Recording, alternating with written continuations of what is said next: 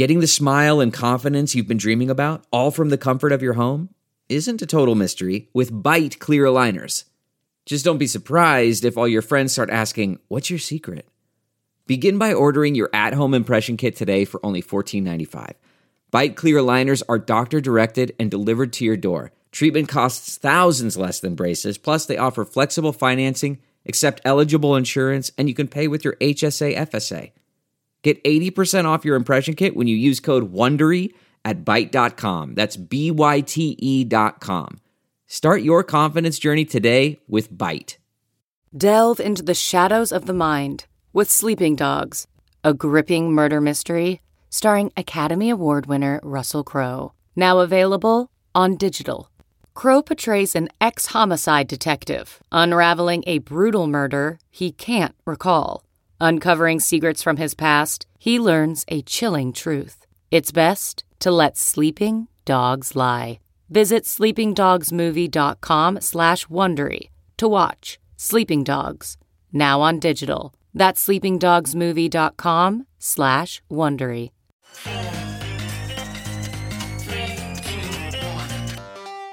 Welcome back to The Breakdown with me, NLW. It's a daily podcast on macro, Bitcoin, and the big picture power shifts remaking our world. The Breakdown is sponsored by Nexo.io, Abra, and FTX, and produced and distributed by CoinDesk. What's going on, guys? It is Thursday, January 20th, and today we are talking about the possibility of a Russian ban on basically everything related to crypto. First up, however, if you are enjoying The Breakdown, go subscribe to the show, leave a rating, leave a review, or if you want to dig deeper into the conversation, join the Breakers Discord. You can find the link in the show notes, or you can go to bit.ly/breakdownpod. Finally, the standard disclosure, in addition to them being a sponsor, I also work with FTX. So right now, as we're recording this, the House hearing on crypto and energy usage is happening. And originally I was going to do a show, all sorts of FUD busting around that, but I decided to combine it into one. I want to give a little time to see people's reflections on the discussions going on in Congress today and bring it together to you all tomorrow. So look out for that.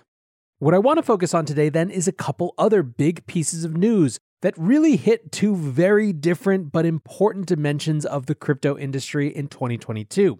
On the one hand, a nation state trying to make a determination about how it's going to engage with this whole industry, and on the other hand, NFTs and what they might mean for the future of business, culture, entertainment, etc. So yesterday on the show, I discussed how 2022 was going to be a year where governments really have their come to grips moment with the crypto space, figuring out where they're going to fit, how they're going to fit it into public policy frameworks. And in many ways, there are now two extremes that governments can look at as tentpoles. On the positive extreme, there is El Salvador, who has actually made Bitcoin legal tender, the first nation state to do so. There are a lot of reasons for countries to be compelled by that example. The next 20 or 30 years of global monetary strategy isn't exactly determined yet, and there is a ton of competition to see which currencies will shape the future.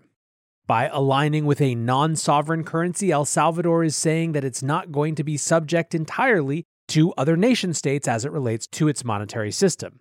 Now, of course, on the other end of the spectrum is the China model, an outright banning of crypto and everything related to crypto in order to pave the way for a central bank digital currency. Because it seems very clear in retrospect that China's ban of crypto, while long coming down the pipeline, was about more than just a dislike of crypto.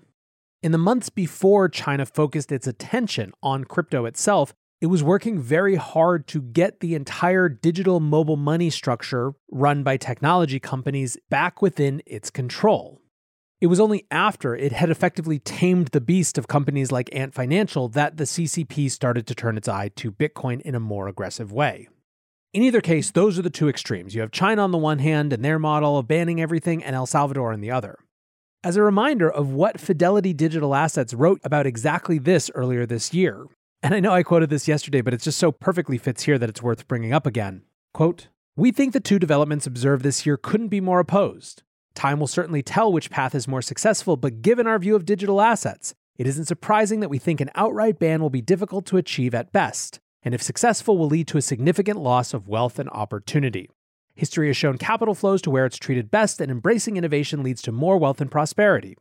We also think there's a very high-stakes game theory at play here, whereby if Bitcoin adoption increases, the countries that secure some Bitcoin today will be better off competitively than their peers.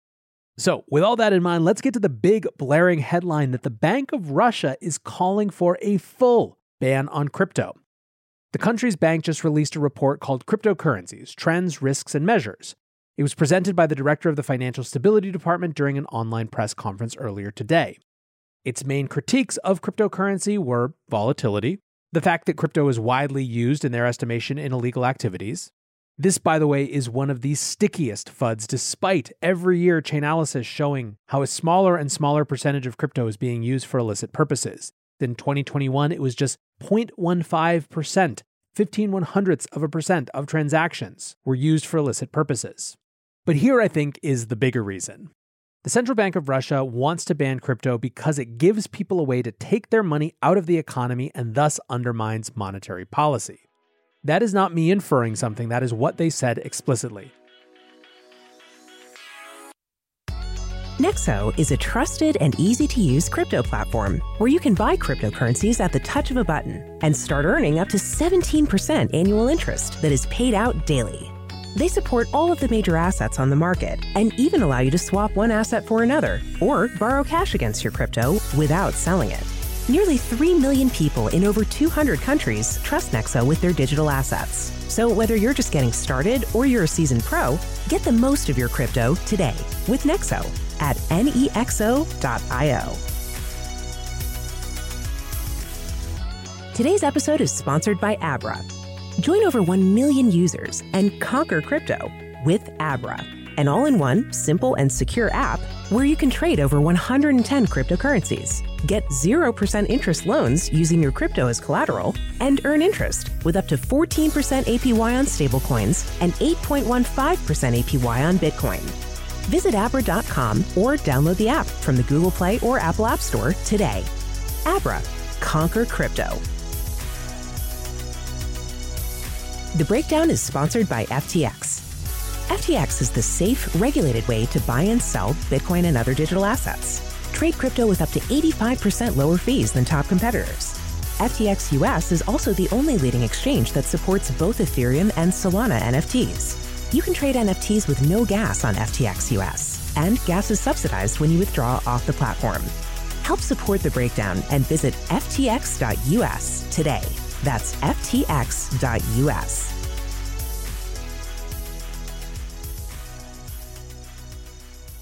So, what is the Central Bank of Russia recommending?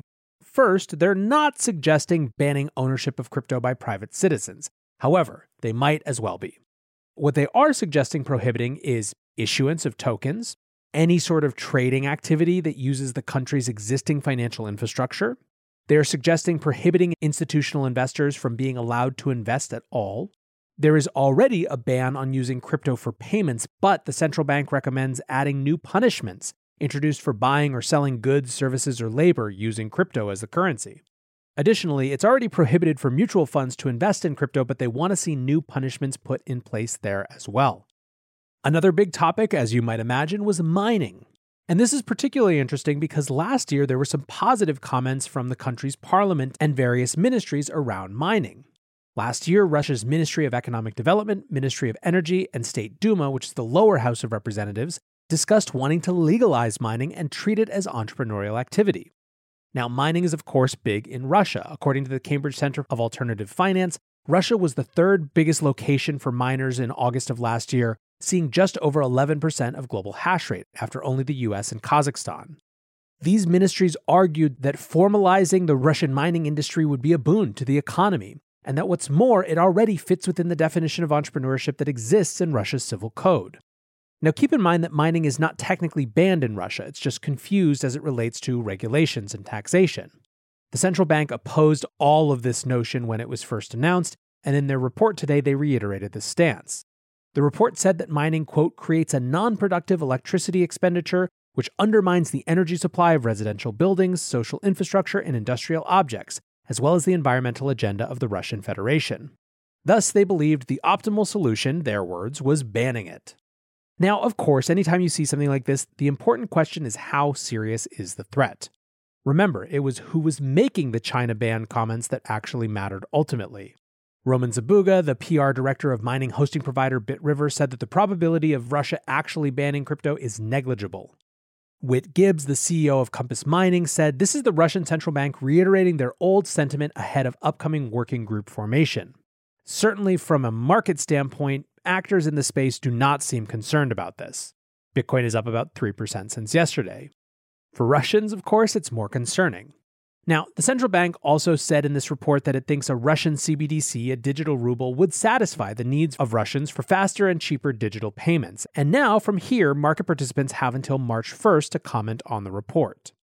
Lynn Alden summed up my feelings and many people's feelings, I think, very crisply in a couple tweets about this, saying, Russia now seeks to follow China in banning Bitcoin and crypto. Citing financial stability and terrorist financing, what Russia really means is preventing capital flight and maintaining authoritarian control over political opposition. Bitcoin isn't a problem for free countries, but it does pose a challenge to authoritarian regimes. It's probably best to think about that and understand the technology before calling it useless or a waste of energy. Now, back to a US game theory perspective, we now have two of the US's biggest geopolitical antagonists both either banning or signaling bans. By the transitive property, doesn't that mean we should be at least paying attention to this technology that they seem to hate so much? Certainly, I expect to see a lot of that type of argument flowing through Congress and the Senate in the weeks and months to come. Now, some news from the other end of the crypto spectrum, talking about geopolitics, what a perfect complement to now switch into social networks and their use of NFTs. The Financial Times is reporting that Facebook and Instagram are exploring plans to make, showcase, and sell NFTs. The report is that teams are working on a feature to display NFTs on their social media profile. In addition to that, there are teams working on a prototype to help users mint NFTs, and Meta is also discussing launching an NFT marketplace. Now, this comes from sources inside with knowledge of these efforts, and frankly is not super surprising.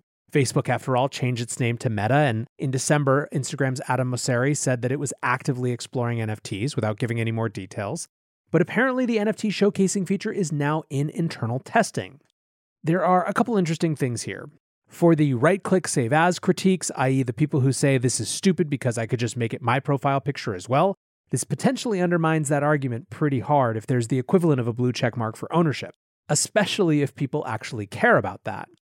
Second, Ryan Shot Adams from Bankless saw this and called it the beginning of a Web3 space race, and frankly, I tend to agree.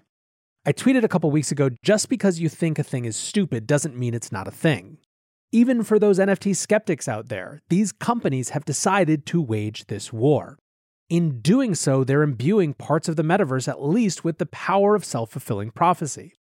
It seems highly unlikely to me, given how many pop culture people have gotten into NFT avatars, that the mainstream is just going to dismiss it out of hand when it's presented to them in such a big way.